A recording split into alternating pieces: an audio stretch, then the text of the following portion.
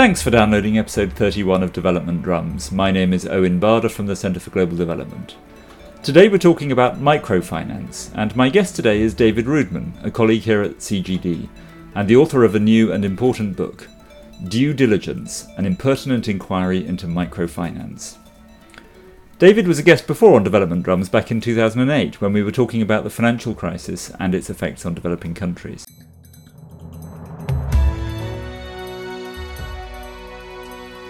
David, welcome to Development Drums. Great to be here. So we're going to talk today about what the evidence tells us about the effect of microfinance on the lives of poor people and on the implications of that for aid donors and people who want to give money for poor countries. But I'd also like to explore with you later on in the show what you've learned about the roles of different kinds of evidence, and also to hear something about how you wrote this book, because it was an interesting experience. You did it as an open blog. So instead of sitting in a darkened room on your own, you put it all online. So we'll talk about that later. But let's begin with what I think for many people will be the key finding of your book. And I know it's probably quite frustrating for you that we try and reduce a rather rich, complex story into this one key factoid.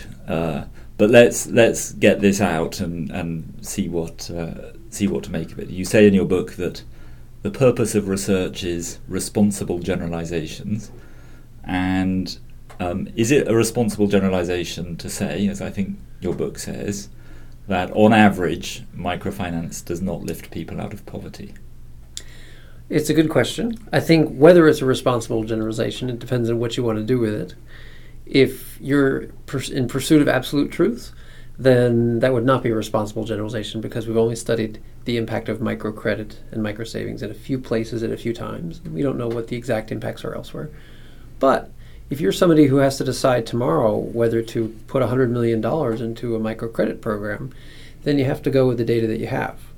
And right now, what the studies are showing, the best studies, the ones that are randomized and I think most rigorous and reliable, is that microcredit, which is one kind of microfinance, is not systematically reducing the poverty of its clients. Not systematically doing so not doing so on average. So how do we reconcile this? We hear many good stories from individual microfinance organizations who tell us about individuals and communities who they say have been helped by microcredit programs. And you're saying that the statistical evidence is that on average it isn't helping. How do we reconcile these two ways of seeing the world? Well, if you were to give loans to three friends, one might buy a television with it, another might open a restaurant and the restaurant would fail, and another one might open the restaurant and have it succeed. You expect a given service to have a diversity of impacts, both because the people who receive it are different and live in different contexts, and because of luck. But to understand the average effect, right, in the case that an example you give of three friends, if two of them have been helped, or one of them has been helped a lot and one of them it's a wash, then the other one has to be harmed for the average effect to be zero, right? I mean, are you saying that for everybody who we can point to who's been helped, there is someone who has been harmed to the same extent so that it nets out? Yeah, roughly speaking, that has to be the case, within the limits of, there's statistical noise, and so, but yeah, overall that's what it has to be. And it's not that surprising once we put aside all the hype that we've heard about microcredit. Loans are very useful. They've been very useful in my life in getting an education and buying a house, but they're also dangerous, and they cost money too, right? So they have to help people more than they cost in order for there to be a net benefit. There is a kind of assumption, isn't there, that if you give a poor person a loan, that they will become an entrepreneur. And of course, many people don't have what it takes to be an entrepreneur. I don't have what it takes to be an entrepreneur in many ways. Why would the average citizen be able to make use of a loan and make something of it? I mean, is your sense that we're pushing credit to people for whom that really isn't the thing that is preventing them from making this kind of a living?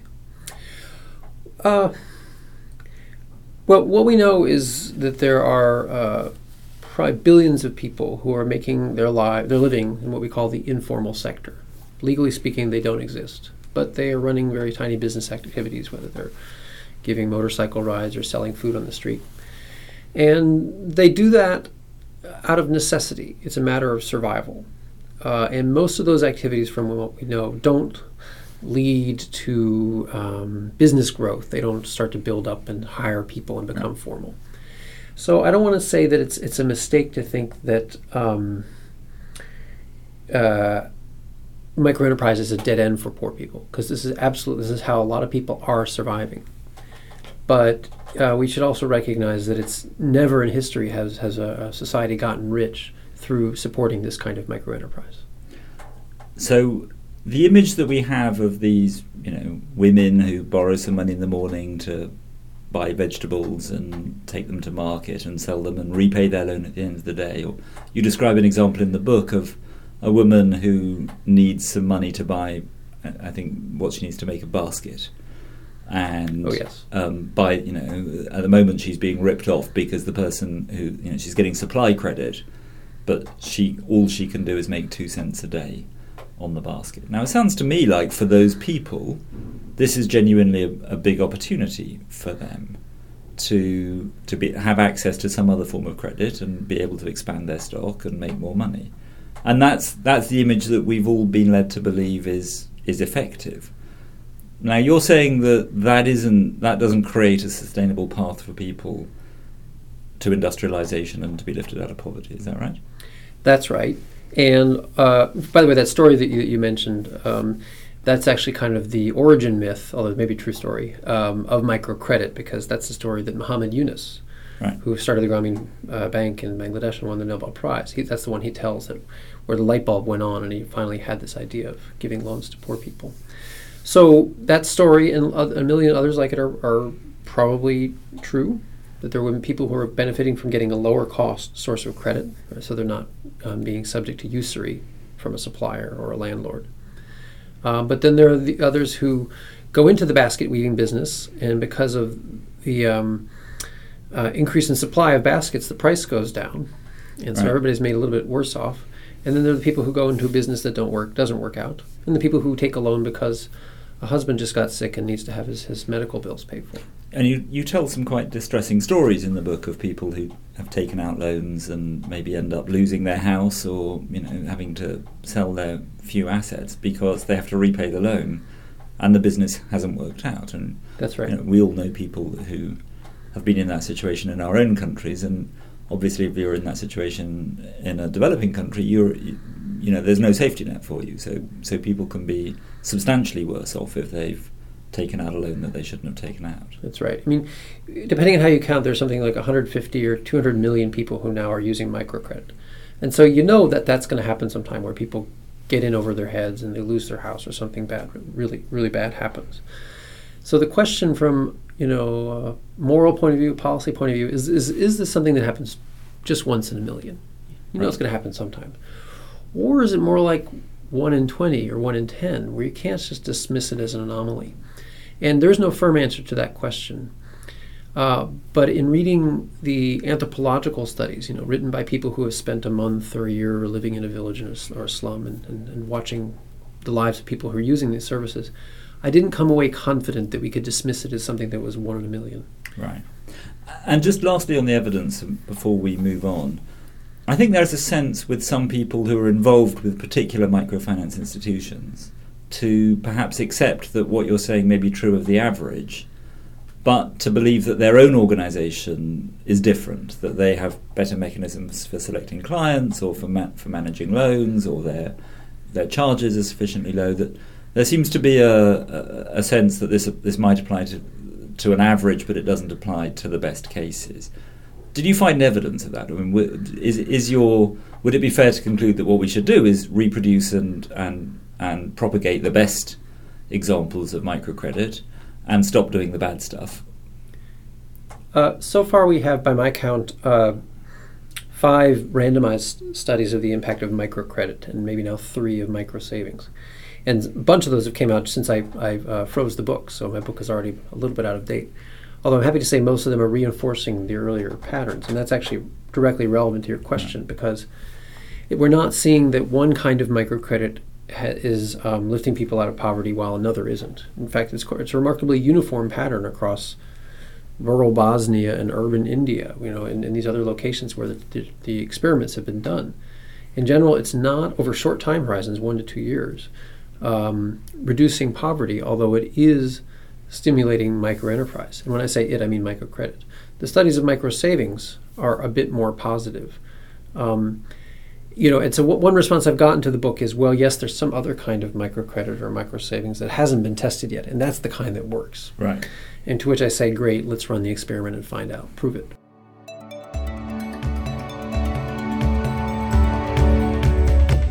You're listening to Development Drums with me, Owen Barder, and my guest is David Rudman, and we're talking about David's book, Due Diligence. And we've discussed so far the evidence that microfinance doesn't seem to be, on average, a way to lift people out of poverty. And we're going to talk next about the other ways in which microfinance is important for poor people. And then later on we'll talk about the experience of writing the book and about what kind of evidence matters. So let's move on, David, to the good that microfinance does. And you've got a lovely story in the book about being in Cairo and the contrast between what you were seeing in your simulations on your laptop and what your eyes were telling you. Tell us about that. Yeah. So when I started this work, I guess 4, maybe even 5 years ago, and there had been no randomized studies yet of the impact of microcredit. So the leading studies were non-randomized ones, where lots of data was collected by surveying households, and then very fancy mathematics was applied in order to distinguish correlation from causality, to actually figure out what was causing what. And just to explain to people, so in other words, it's possible that people who take out microcredit do better, but that doesn't mean that the fact that they've taken out microcredit is what's made them better. It might be that people who are more entrepreneurial in the first place take out microcredit and would have done better anyway. You don't know that microcredit has caused the improvement in their income. So you're trying to use a statistical technique to establish whether the microcredit leads to being better off or whether there's some other relationship between that correlation. Is that? That's exactly right. Statistics, statistics tells us is what's correlated with what. Are better off households borrowing more? To then interpret that as causation, is microcredit making people better off or worse off, requires additional assumptions, and it requires some effort to rule out the competing stories that you don't want to be true. Right. Like it's just better off people being more comfortable borrowing. Right. And unless you've randomized the offer of treatment, which really makes it easy to tell what's causing what, it's difficult to figure out causality. And so fancier and fancier mathematical methods were developed over the last few decades once the microcomputers made this easy. And so the most influential studies were also the most complicated and confusing. Right. So there you are sitting in Cairo trying to understand this very complicated piece of math. I'm trying to understand this thing by rerunning the study myself, writing my own computer programming and really understanding those equations and coming to doubt it, coming to think that actually we don't have evidence that microcredit is reducing poverty after all. And while I'm doing this, I visit a microcredit program in Cairo, run by a group called the Lead Foundation that has a lot of funding from the U.S. government. And they take me to one of their branches in a poor neighborhood on disbursement day. And so I go into the lobby of this little office, and it's just absolutely packed with women and their children because they're going to be there for several hours waiting to get their new loans. And the crowd actually overflows down the hallway and down the stairs and onto the street. Everyone's very excited, and then I get to meet some of the borrowers. Like in the classical model from Bangladesh that Muhammad Yunus made famous, they borrow in groups of 5, and the women are responsible for each other's loans. So if one can't pay, the others are supposed to pay. So through a translator, I got to talk to the borrowers, and they told me what they were going to do with the loans. And it was all what you would call petty trade. One woman was going to be buying and selling makeup to her friends and family, I think. And another, I think her sister was going to be doing the same thing with bed sheets and so on. I don't think these women were allowed to go out to the public spaces that much. They're using their social networks as a way of doing commerce. Now, what they really were doing to do the loans, I'm not sure. They may have just been telling me this because they were required to say they were going to start a business to get there the they loans. were in the office to get the right. And the loan officer was right there, and the translator worked for the lender. Who knows what the truth right. was? But it seemed pretty clear to me that they wanted these loans. Right. And they were voluntarily coming to use this financial service to get a little bit more control over their lives. And I thought, should I tell them that back in my hotel and my laptop I've been running conditional recursive mixed process regressions on a cross-section of household data from Bangladesh, and I was beginning to doubt whether these loans were such a good idea. And, I realized, who was I to tell them how to live their lives? So different from my own. Right. So for them, clearly, there was something worth having here, even if the data is telling us that it's not lifting people out of poverty. Right. And yet I firmly believe, as you do, and as you've written so eloquently, that it's important to have good evaluations done of what actually works and what doesn't. Right. And I was in the process of deciding what we knew. Right. So how do I reconcile these two sort of disparate views? The sense that something was going on, but the sense that we didn't have the evidence. And what I realized is that, and this kind of led to the analysis at the heart of the book, is that there were at least three distinct notions of success in the conversation about microfinance in the good books I was reading. One was development. They corresponded with the definitions of the word development. One was development as escape from poverty, which is the one we've talked about. Microcredit is successful if it lifts people out of poverty. That's development. But then there was development as freedom, which is the notion that development, and this goes to Amartya Sen, who wrote a book by that name, development is about giving people more agency in their lives, and that can take many forms. It can be, you get agency if you have higher income, and that's the traditional notion of development. But you can also get agency from higher education, better health, the right to vote, many kinds of freedom. And financial services seemingly can give you freedom by helping you manage your financial circumstances. And then there's development as what I call industry building or economic transformation, which goes to the work of Joseph Schumpeter, an Austrian economist about 100 years ago, who popularized the term creative destruction and emphasized that what really development is really about, what really reduces poverty over the long run, is this process of constant economic and political transformation. It's very disruptive, but ultimately makes most people better off. Okay, so we're going to come to that third definition of development, the Schumpeterian one, but let's focus on the second one, the development as freedom. And we had Darrell Collins and Jonathan Morduck on Development Drums talking about their book that they wrote with Stuart Rutherford and Orlando Rutherford, Portfolios of the Poor, which is this analysis of what poor people do with money, and in particular this insight that if you're living on less than $1 a day, you're not actually living on less than $1, some number coming in each day. You're living on maybe $4 one day and nothing the next day, or you've got a big income during the harvest season and nothing during the winter.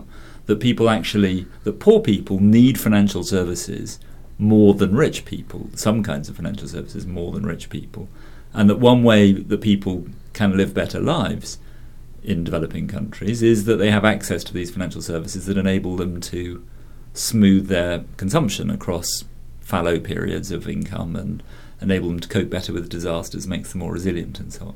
So is that the sense in which microcredit can contribute to? Is that why women are excited in the lobby of the Cairo place? Is that what they're getting? That's part of why. And in fact, the reason I brought this conception of development as freedom into my book was precisely to embrace the work you're talking about, particularly by Stuart Rutherford, who wrote some earlier work in the same vein.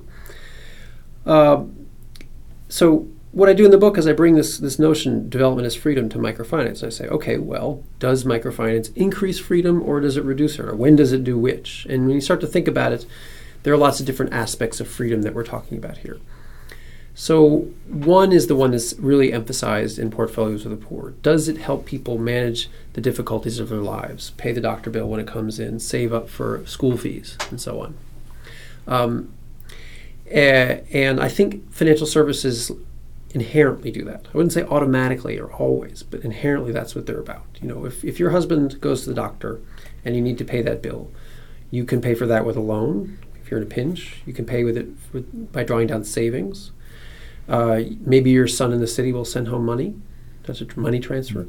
Or if you're really lucky, you've got health insurance and can pay for it that way. What that illustrates is that all financial services help people pull together money when they need it, and are inherently about helping them getting more of a handle on their circumstances.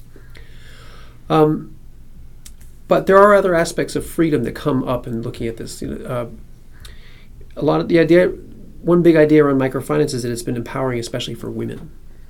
Say in a very sexist society like Bangladesh in the 1970s, where Women were formally prohibited from doing business in public spaces, going and buying and selling in the market. Whether they actually did that is another question, but this was the norm. For women to be able to come together as a group in a public space and do business with real money was a breakthrough for many of them. That's another conception of freedom that has to be brought in here. But then there's the negative side. When do loans entrap? This old question of what is usury? What interest rate is too high? So I survey all of this, and I also talk about some other themes like transparency. It seems empowering if you can understand the true price of the credit you're buying, if there aren't hidden fees that confuse you, right? And it's empowering if financial services are reliable. This is a theme that's emphasized in Portfolios of the Poor. Compared to borrowing money from your uncle or being in a savings group on your alley, microcredit is very reliable. Right. One of the things in Portfolios of the Poor was this idea that people didn't want to be questioned about, what did they need the money for? And, Right. people liked the kind of impersonality of being able to borrow from an institution rather than from their friend or from their family. That's right. And we can imagine that, right? It's nice to be able Absolutely. to have that conversation with your bank manager rather than to have to explain to your parents why you've run out of money Yes. at the end of the month. Right. That is empowering. That's empowerment. Right. But what's interesting is that for many people, that isn't development, right? And you're doing something smart by saying this is development as freedom. Right. But there's this distinction that people draw between giving people access to health, to education, to clean water, to food, as a subsidized service, as a service that they want. But many people think that that's, as it were, a kind of welfare transfer, but it's not a development even if it's worth doing, it's not, and there are good reasons to do it, it isn't development. That what you're doing is you're just helping people live good lives. And that's a perfectly sensible objective, but it's not the same thing as having countries grow and develop. Yes. And I would agree that it isn't. Right. And one reason a lot of people like microfinance is that they think it's not, is that they thought it was investing in businesses and entrepreneurs and growth, and this is permanent and sustainable and catalytic and yada yada. Yeah. And now you're saying, no, this is just this is a utility for people that we're giving them. Right.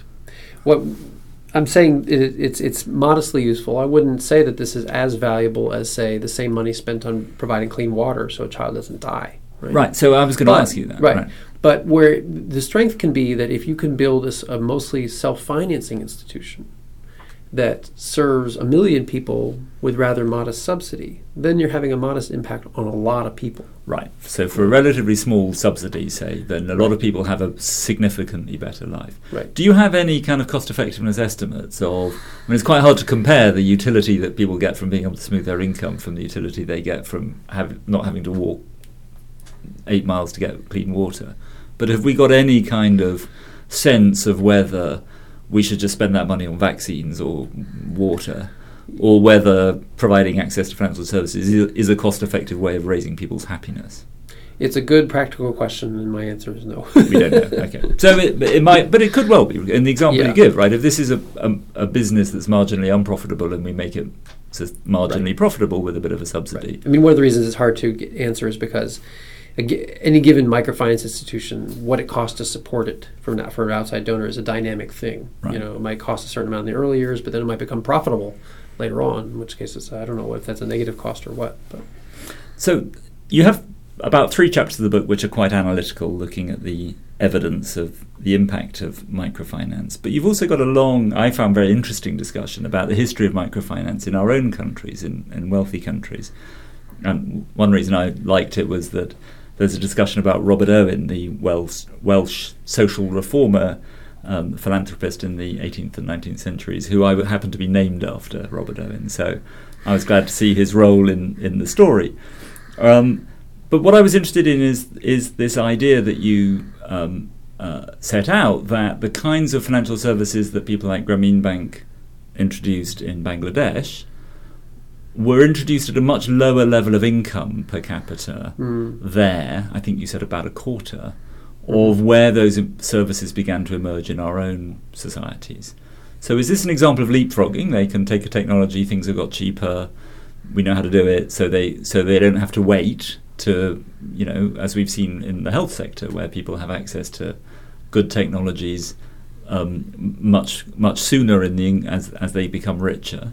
Or is this an example of a technology that isn't yet sensible at those levels of income, and that it will become an important part of the industrialization process, but perhaps there are reasons why it isn't having the impact yet that you would want it to see? Yep. Well, it's both. I think that these services are more practical at a lower GDP per capita than they were before. This time around, they don't have to be invented first.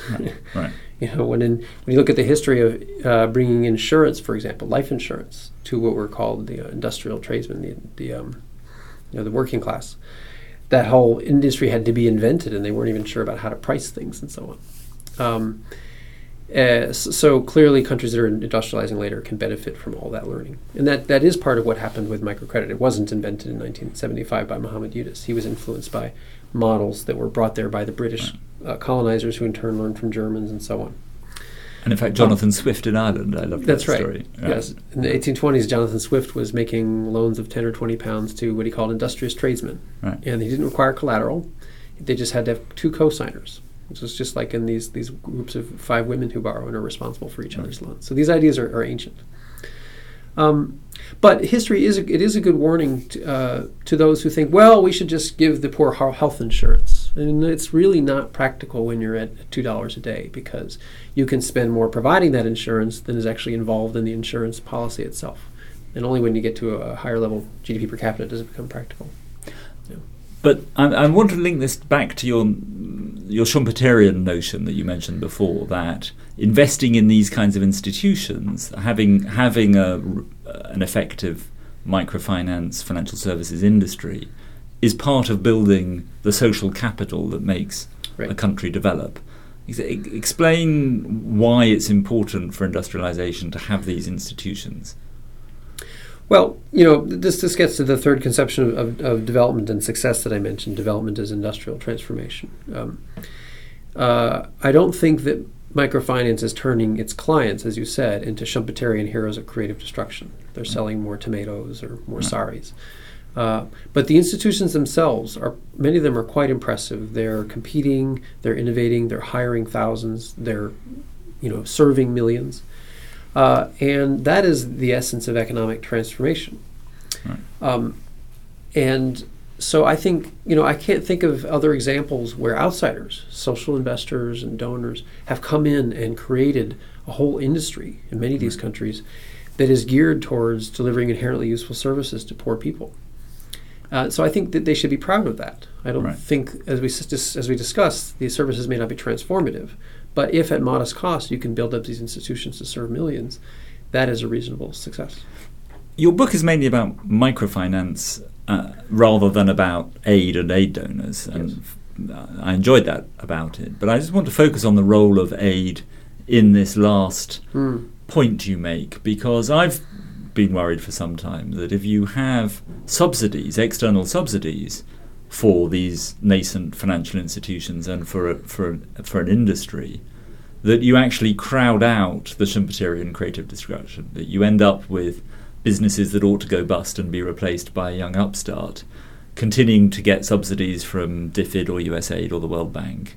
And instead of having creative destruction, you just have kind of rent seeking. You have organizations that just get aid from somewhere, and you don't get the innovation that helps them serve poor people better, and you don't have the bad organizations going bust and the new businesses coming into the business.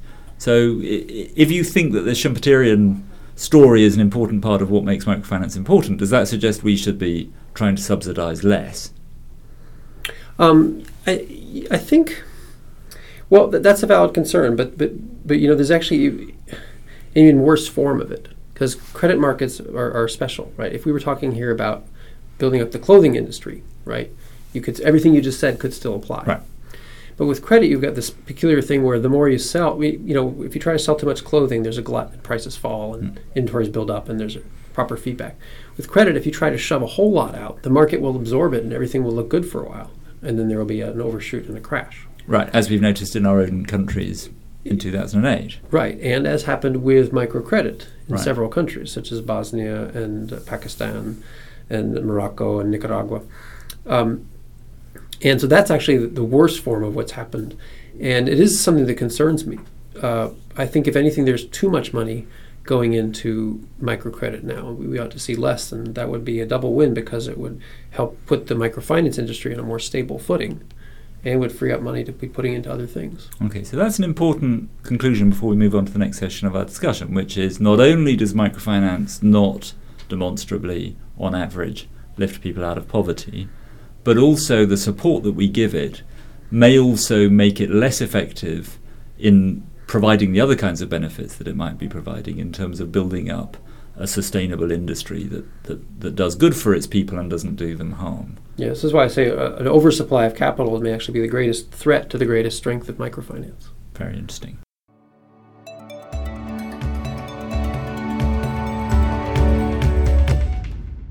You're listening to Development Drums with Owen Bader, and my guest is David Rudman, who is also a Senior Fellow at the Centre for Global Development, but more importantly is the author of Due Diligence. We've talked about the role of financial services in development, and particularly that the evidence so far is that microfinance has no impact on average on lifting people out of poverty, but that it may do other beneficial things. Now, I just want to focus briefly now on this point about evidence. And we got into it a little bit earlier, but let's explore it a bit more, because I think a lot of listeners to Development Drums will hear talk about randomized control trials and so on, and this problem of causation. So perhaps you could, I think one of the things that I learned watching you talk about your book when you were recently visiting London was that people still struggle with some of these ideas. People still struggle with why this is important and why this evidence matters. So tell us a bit about how and why the first randomized control trials for microfinance really began to shed light on an issue that otherwise would have been opaque. Right. So there has been this movement, which I think is very healthy, in the last 10 years in development economics towards using randomization as a much sharper way to study the impact of things that we're delivering to poor people. And so the first That movement sort of arrived at the doorstep of microfinance in the summer of 2009, right, when we had the first two studies. One was done they're both done in cities, so they're both urban studies. One was done in Manila, in the Philippines, and the other one was done in Hyderabad, in India. The biggest caveat to both of them, I think, is that they studied impacts over a relatively short time frame, 12, 18 months. So we don't know what happens over the longer term yet. But they contradicted the most cited studies up to that point in finding no impact on how much money households were spending, which is the basic indicator of poverty, how many kids were in school, how sick people were, these kinds of things. Just no real impact on. So the important insight here was that the people who got loans and the people who didn't get loans, the only difference between them was the throw of a dice, is that right? Is that what happened in both cases? Exactly right. Yes. So if you've got a large enough number of people who do get loans and a large enough people who don't get loans, and the only reason you're in one group or the other is the throw of a dice, then if it turns out that one group is doing significantly better than the other group, you've got to surmise that it's because they got loans. Right, or an act of God, one or the other. Right, let's not go there. Okay, so the randomization is helping us distinguish between the effects of the credit, because that's the difference between the two groups, from the other things that might determine whether or not people are getting better off, because on average you would think that all those other things that would be driving people's, what's happening in the economy as a whole, where they are geographically, the size of their family, all those other things are going to be on average the same in these two groups. That's the reason why randomization mattered. Exactly. So what was wrong with the old trials that this randomization problem fixed? Why were we seeing no effect in the randomized control trials, but people were picking up an effect in the other kinds of evidence? Most likely because there was some other story at work. So, for example, the study that I was delving into in such great length when I was in Cairo, that looked at the impact of microcredit in Bangladesh, and it found that households that were spending more, meaning they were less poor, had also used more microcredit in the last 5 years. Right. So there's a correlation between spending more and using more microcredit. I think, But presumably that correlation, they were controlling. I mean, in econometric terms, they were trying to control for all these other things, right? They had variables in there that said for a given family size or a given place or yada yada, presumably. Yeah. Actually, as I think about it, this is maybe a bad example because what I've discovered with this particular study is that there's very technical problems. I mean, basically, it's a kind of study where if you take out, there were 1,800 families in the study. Mm-hmm. If you take out the richest 14, who actually were anomalously rich, in the sense that if you looked at the distribution of wealth in the sample, it was a bell curve, except that they were way off too far to the right on the tail. One tail was too big. If you take them out, and the study actually assumed that there was a bell curve here. So if you took them out in order to make the study meet its own assumptions, the result completely went away. Okay. They were actually so it was a statistical error then in that case, or something going undetected. on. But in general, what my feeling is, I believe the correlations, but I don't believe that one causal story has been proved and all the others disproved. Right. Okay. Yeah. Now, it seems to me that one of your great strengths, David, is that you are determined to understand what we can and can't conclude from these kinds of statistical correlations. And you've done great work in the area of the impact of aid on economic growth, where you've basically cast doubt on these studies that purport to show that countries that get more aid grow faster. And your conclusion isn't that aid is ineffective, it's just that your conclusion is that we don't know. And in some sense your conclusion here is not that microfinance is always and everywhere ineffective, but that the evidence we have so far suggests that we don't know. And I'm just wondering if you've just got a higher standard than everybody else for what we do and don't know, right? I mean, to most of the rest of us, this looks like compelling evidence. And you're just a deep skeptic, and that's a valuable thing. But should the rest of us say, well, that's just David being super careful about what we, in some sense, there are lots of things we don't know, but it suits us to behave as if we do know them, and life goes on. Are you being too skeptical about what we know, or should we go with the flow and believe our eyes when people tell us that they've seen microfinance really making a difference? Yeah, I have a few things I want to say to that. First, before this is over, I just want to emphasize that the studies of the impact of micro savings have been more positive. They're seeing people weathering shocks better and having higher incomes and higher investments. So I don't want to lose sight of that. Right. That microfinance is not microcredit. But precisely because we do have this growing number of good studies, ones I believe, I wouldn't say that we don't know anything. We're getting some precisely measured zeros and some precisely measured numbers that are not zero. That are good impacts. So in a sense, that's the difference between the aid growth thing. That here, yes. In the aid growth thing, we don't know. Here we do know, and the answer is zero. Right. Is that and the problem is we can never run a randomized trial of the impact of aid on growth. Right. And so, whereas I can say with microcredit, we don't know, but let's just wait a little bit longer, or let's commission more good studies. We're always going to be kind of stuck with aid and growth, that we won't be able to perform the randomized studies. And so there it is more valid to say, yes, David, but we have to go with what we know, whether you trust it or not. Right. What I will say is my own experience, from the day I started here, I started here 10 years ago and started working for Bill Easterly, who was then at the center. And the first thing he had me do was get the data for this famous study on aid and growth by Burnside and Dollar at the World Bank, which showed that aid worked in a good policy environment, and had me rerun the numbers and add a few more data points, and boom, the results just went away. Right. And that was a really formative experience for me. One that has been repeated a bunch of times, where I look into these non-randomized studies and almost invariably find problems. So my own experience, which I don't expect other people to buy into 100%, is that you cannot rely on these things. Right. Whereas randomization makes the mathematics much simpler, because essentially you can take these two groups, one with and one without, and just look at the averages, right? On average, these people have a higher income than that, and the only possible explanation is that having the microcredit or whatever it is made a difference. So because the maths is much simpler, you don't have this sensitivity to whether a particular data point is in there or not. That's right. I think I see randomized trials as sophisticated in their simplicity. Right.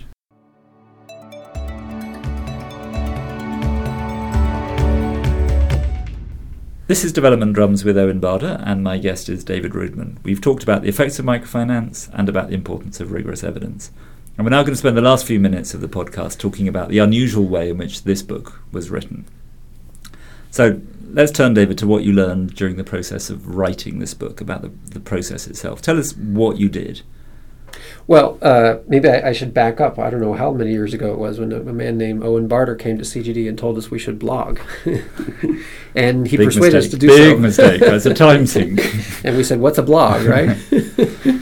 I remember you explaining to me that the author writes posts and everybody else can comment. I hadn't understood that. So we started blogging here. And then 3 years ago, I was working on the chapter on the history that we discussed earlier, discovering that there were all these old examples, Jonathan Swift and all the others back 200 years ago. Robert Owen, remember? Robert Owen, yes, of course. And thinking, well, there must be a lot I'm missing. Right? I'm just finding this by following footnotes and Googling stuff. What don't I know? Why don't I share my draft on the web so other people can tell me what I'm missing?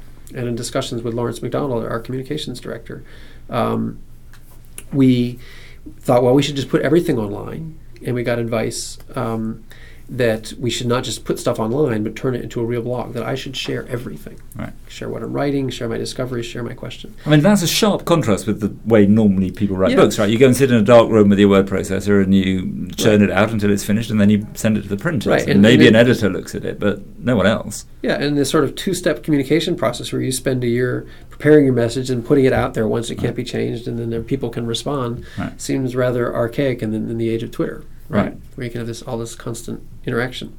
So it's been a fantastic experience. It has allowed me to do many of the things that the book was designed to do in terms of helping me think, helping me teach others, signaling my expertise. It also allowed me to be much more agile in responding to events. There have been a lot of events in the microfinance world the last few years. And it improved the final product in several ways. I was able to test ideas and have them shot down. I was experimented with my voice. I became more confident in writing in a more informal way. So I think you'll see some of that in the book. And I just want to say, for people who haven't read the book yet, I have to say I was a bit daunted by picking up a big book about microfinance because I'm interested, but I'm not that interested.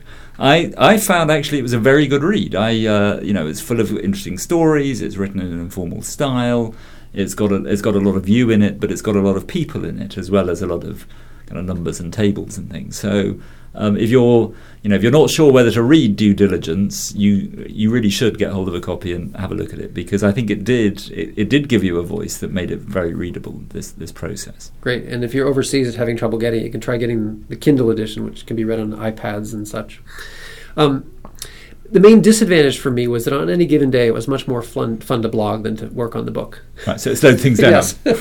So it took rather a year or so longer. And that was compounded by the fact that there was so much news. Muhammad Yunus was removed from his job and there was a big crisis in India. There's a lot to cover and keep up with as a blogger. Right. So the blogging did take on a life of its own. But if you were going to write another book tomorrow on some new issue, you would do it this way, or you would go back to the darkened room? It's a good question. I think it depends on the natural audience. I was blessed here with, working on a subject that lots and lots of people are interested in. Right. If I was working on something much more arcane, I might not do it. I don't know. You've been listening to Development Drums with me, Owen Barder, at the Centre for Global Development, and my guest has been David Rudman, the author of Due Diligence, an impertinent inquiry into microfinance. David, thanks for coming on Development Drums. It was a true pleasure.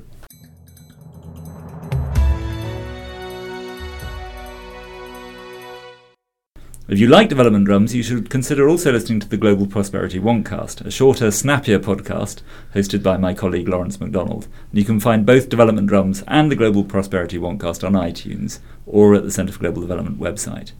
I've got lots of interesting guests lined up for Development Drums, so if you want to pose a question to one of them, visit our Facebook page and put your question there. You can also suggest topics and guests for future episodes. Development Drums is produced by Anna Scott. Please look out for us on Facebook, but until next time, thank you very much for listening.